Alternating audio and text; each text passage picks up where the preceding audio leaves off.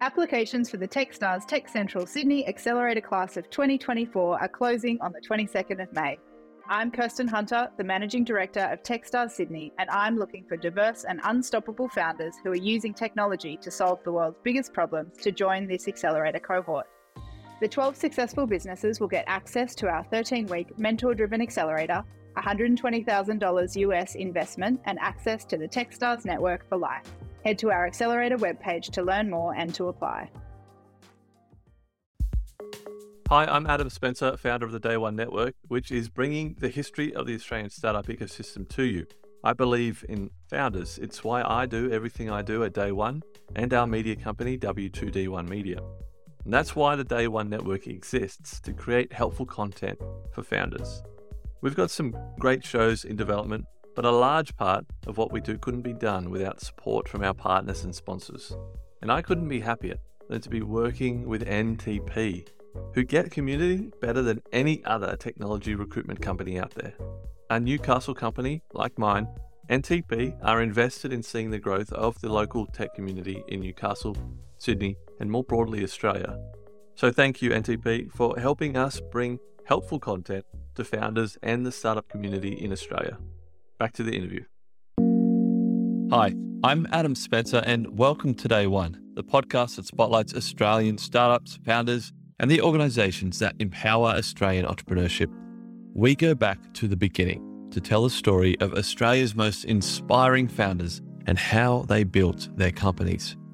You're listening to a special interview series as part of a documentary W2D1 is producing about the history of the Australian startup ecosystem.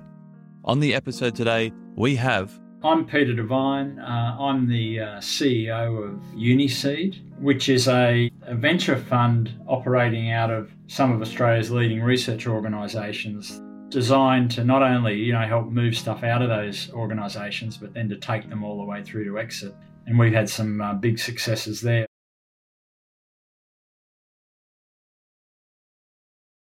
I've been involved initially with the biotechnology industry in Australia, and more recently with more into the startup ecosystem for about 40 years now. I've been in 4 Australian biotech companies. Probably the most successful of those was a company called Pan Bio, which was a diagnostics company that was sold to Inverness Diagnostics, a multinational, which is now known as Alea. Very well-respected and regarded, story and exit for investors there.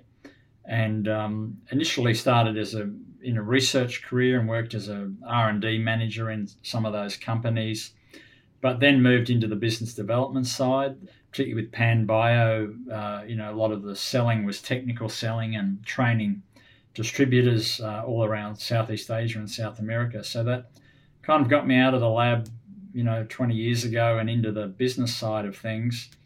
And then also had a stint at Progen, which is a publicly listed company, as VP of Business Development. And from there, ended up at Uniseed. And I've been involved with Uniseed now, approaching up to getting close to 20 years. And so that's kind of my background, starting off with research and companies, and then moving into the venture capital side of things. You have a very, very rich history in the research side. I'm looking back through your education and some of your early experiences on your LinkedIn page, and I'm curious to understand what prompted the switch from the research side to the investment, running the business side. Yeah, it's an interesting one. I think, if anything, it wasn't a plan. At some point, I made a decision to move that way, but being with a company called Pan Bio, we developed a diagnostic test for dengue fever, and it was the world's first diagnostic test, commercially available diagnostic test for dengue fever. And in some way, we had to go and educate the medical profession and the pathology labs, and that required a fairly technical, sell and education. And so I, as R&D manager, took on that role. And I initially, met with the WHO and the FDA and the CDC and the Pan American Health Organization. A lot of the leading organizations, that needed to, accept that diagnostic test or endorse it. And then from there, moved on to train distributors in all throughout Southeast Asia and South America where dengue fever occurs. So I took on that technical selling role, and then I guess got a bit of a liking for it, and made a conscious decision to move out of the laboratory. And the next job I got after that was with UniQuest, which was the technology transfer arm of the University of Queensland, and from there into a role of VP of Business Development with a publicly listed company that was developing a cancer drug. So it was kind of just getting exposure, having a PhD, and at the time when I started to do this type of work, doing an MBA to kind of supplement that, and making that, getting exposure to it, and then making a conscious decision that this is really where I want to go. You mentioned your 40 years experience. You've even been at Uniseed for coming up on 20 years in a couple of years. Yep. That predates what we would, even your time at Uniseed, even predates what we would understand as today as the Australian startup ecosystem. Most people date the beginning, or as we kind of understand it to be today, the beginning around 2010, 2012. That's interesting. Yeah. Well, yeah. Why is that? Why is that interesting to you? Oh, look, I think, I did honours back, finished honours back in 1982, but went from there, after having a job for about a year at the uni, I went to a company called Biotech Australia, which was an interesting, I think at the time, it was set up in some ways to be Australia's Genentech, which is the leading recombinant DNA biotech company in the world at the time. And it was set up by a big mining company, CRA, who put up, $5 million a year for many years. And that back in those days was a lot of money. So, and from there I went, this was in the early 80s. And from there I went to another biotech called Medical Innovations, which was a listed biotech company. So I guess there was a lot of activity. There was still a lot of biotechs around at the time. I don't think there was there wasn't an active venture capital industry in Australia, but certainly there were companies around being funded either by the public markets or by, in the case of Biotech Australia, by large mining companies, just kind of, if you like, diversifying into biotech. So. And since that time, I've been involved with biotech companies, from the early 80s all the way through to now. So I think the industry goes back a fair bit further, perhaps. Yeah, and Uniseed is kind of described as a venture capital fund or firm on its LinkedIn page. Is that how it started out, as a venture capital? No, it's evolved. It's an interesting story. Initially, Uniseed was set up in 2000. It was before my time, but it was set up by two universities, Queensland and Melbourne, who put up $10 million each and really gave that money to the technology transfer offices to set up Uniseed.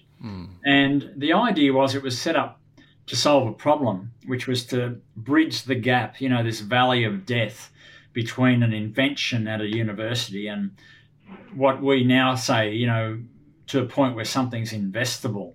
So the idea was Uniseed would put small amounts of money into these projects and develop them a little bit further, so then they could raise money from the more traditional, investment market.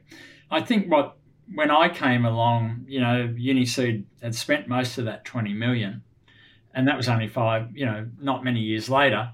But what I think they'd learnt was that they'd lost a lot of money, and that model of just, seeding things, putting a little bit of money in, very important that proof of concept work gets done. So effectively it was a proof of concept fund, but really not a way to make money. So I got involved and we changed the model. We employed a management team to do proper due diligence. We increased the investment limit so we could invest all the way through the whole cycle of the startup's life. We beefed up the investment committee to make better decisions and started a new fund in 2016 where we brought in New South Wales Uni and also at the time a super fund in Western Australia called West Scheme. And, that fund ran for 10 years and was very successful in that it had some high-profile exits in Fibratech, which got sold to Shire, a UK pharma company, in a deal worth over 500 million US.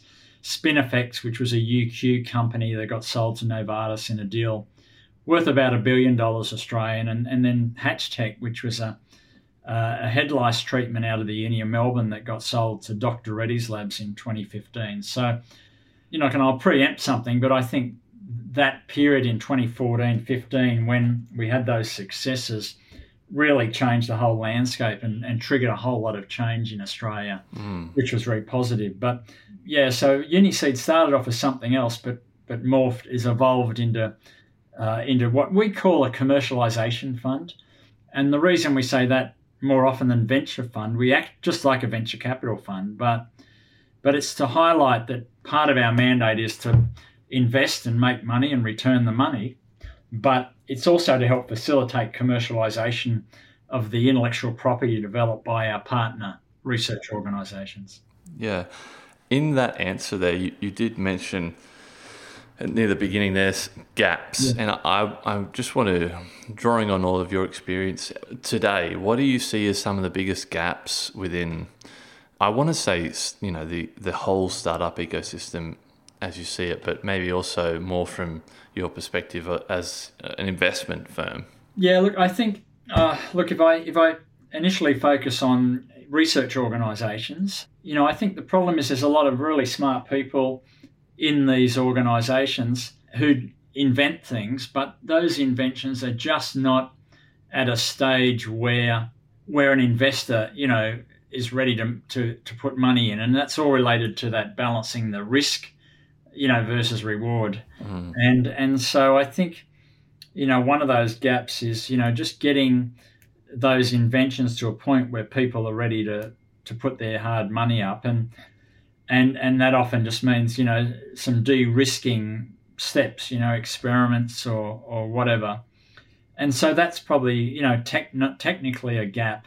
A lot of those inventions are what I call solutions looking for a problem. They're really exciting bits of tech, but it's like, well, what's the market? Who's the customer? And I always like to say, what I've learned over the years is to say, it's got to be something a customer needs, not something they want.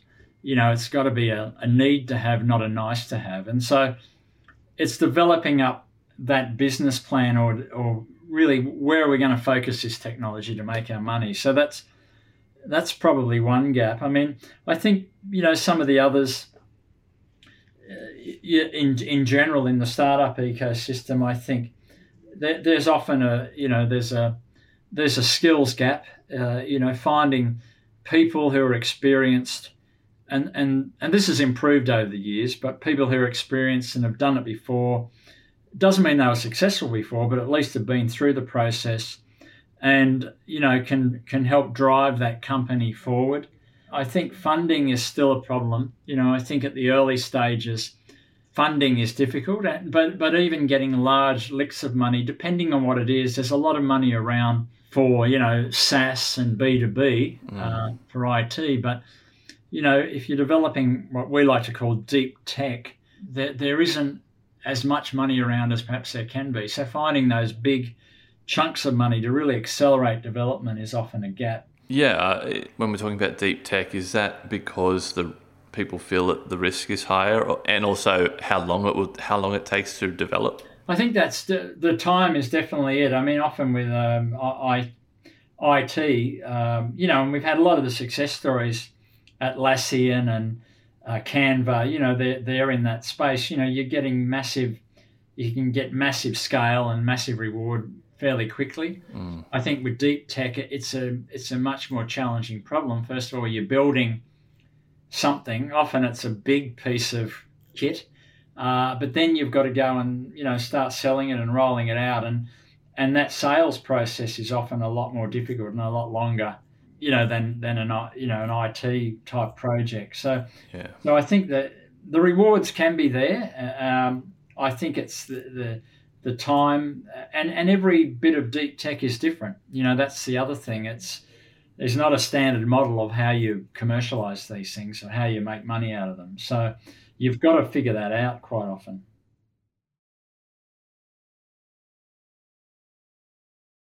I am in the next couple of weeks having a chat with a guy named Peter Davidson. He's one of the founders of Fishburners, and I got a really long email from him with some divisive views in there.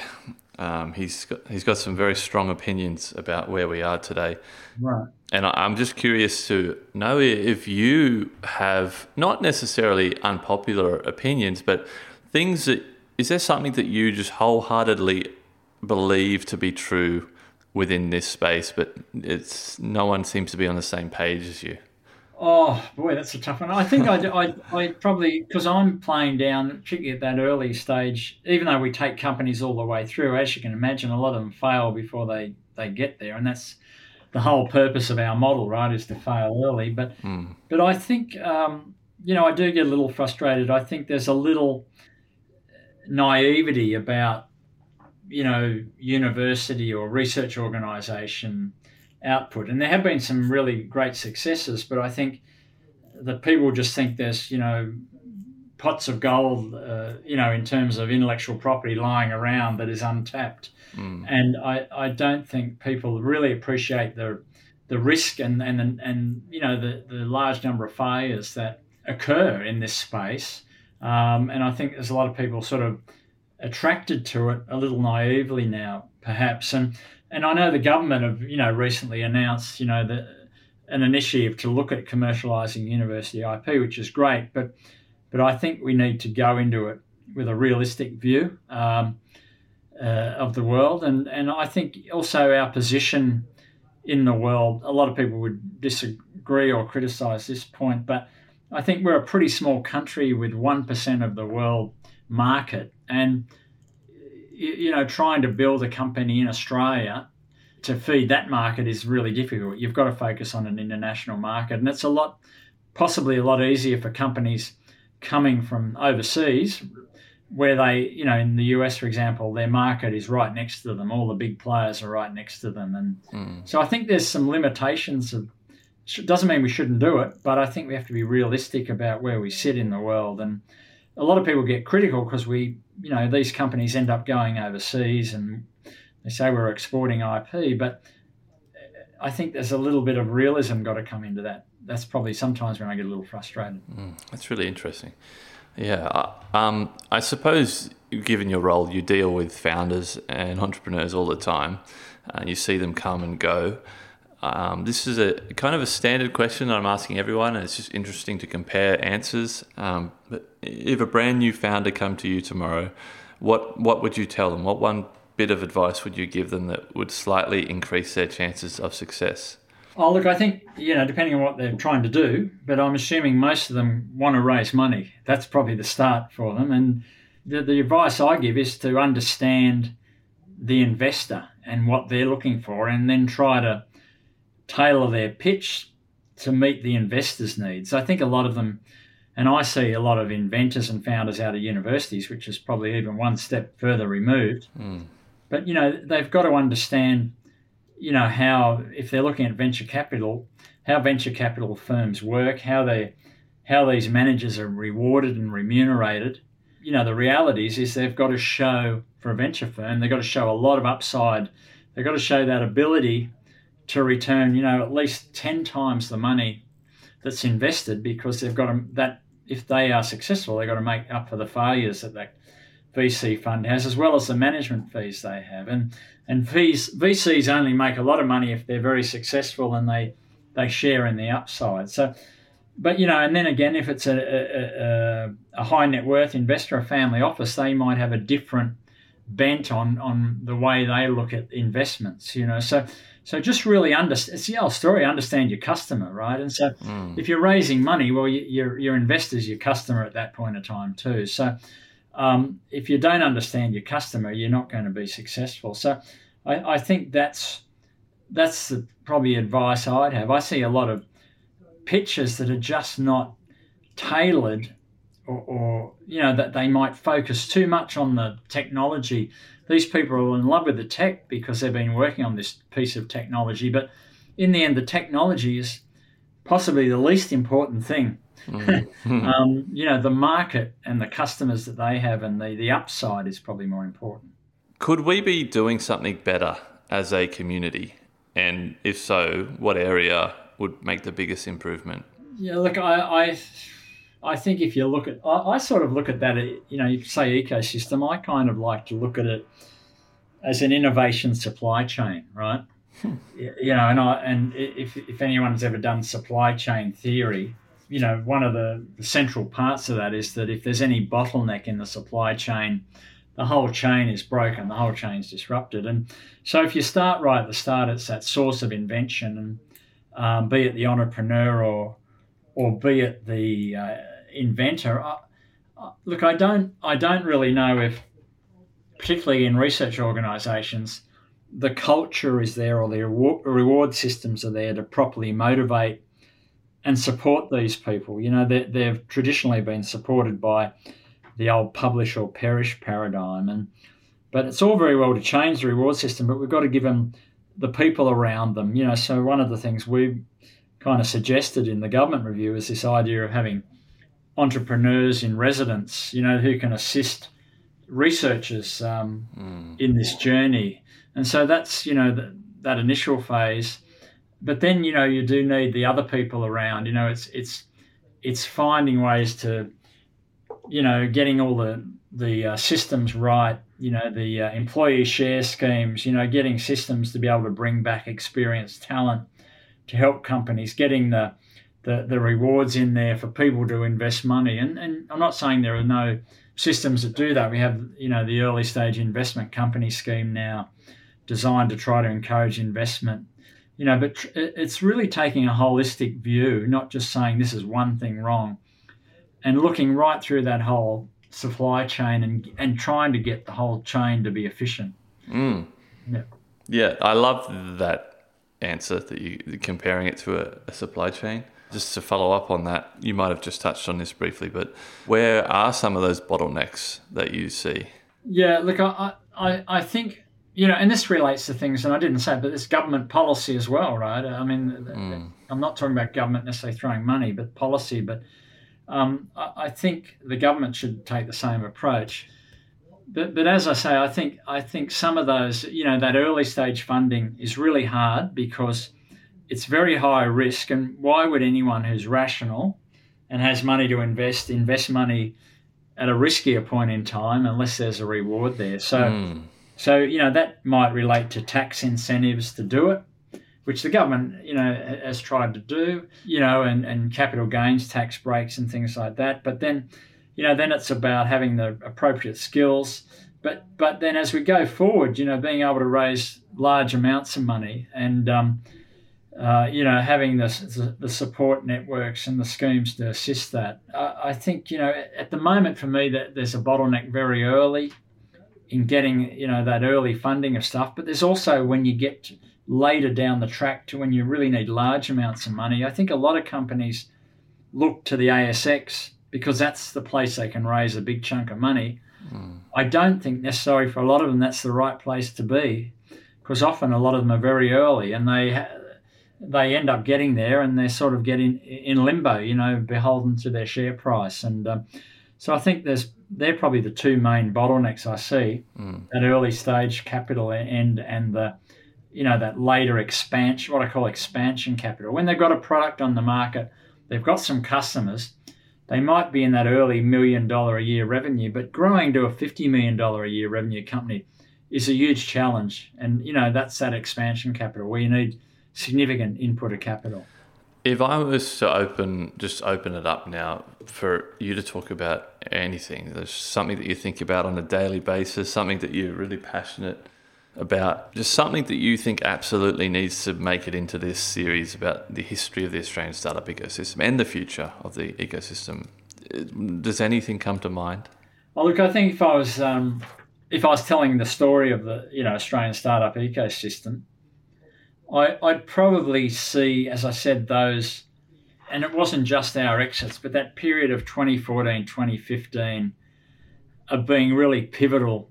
We go through cycles, and we had the global financial crisis in 2008. And after that, the whole, and I tend to look at things a lot about the money, right? The money makes things happen, but the whole financial markets kind of contracted, and super funds moved away from startups and venture capital.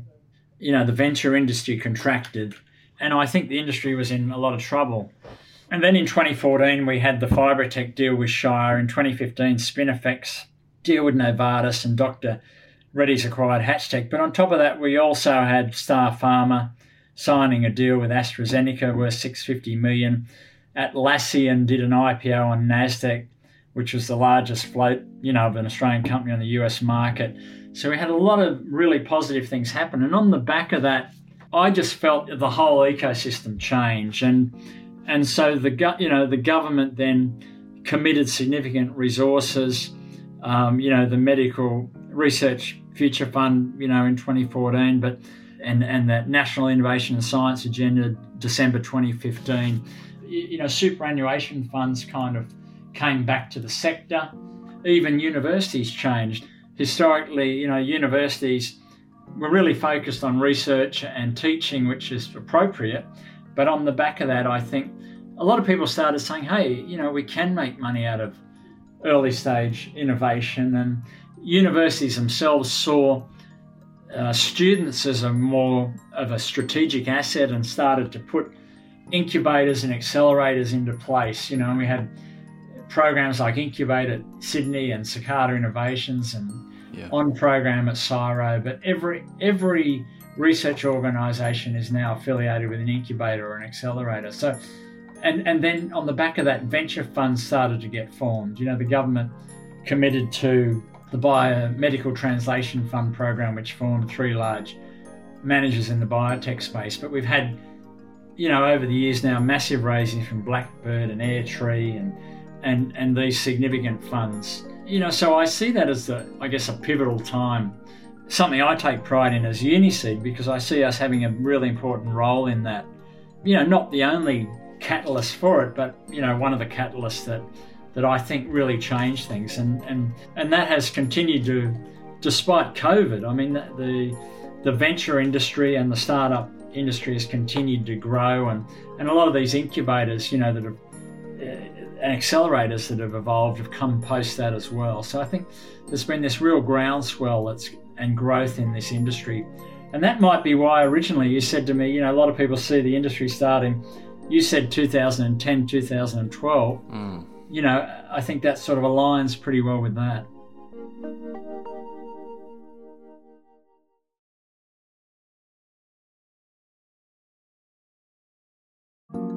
I hope you enjoyed that interview. More interviews are on the way. Follow the podcast wherever you're listening right now. Stay tuned for more interviews with many, many more amazing people from the Australian startup ecosystem. Thanks for listening, and see you next time.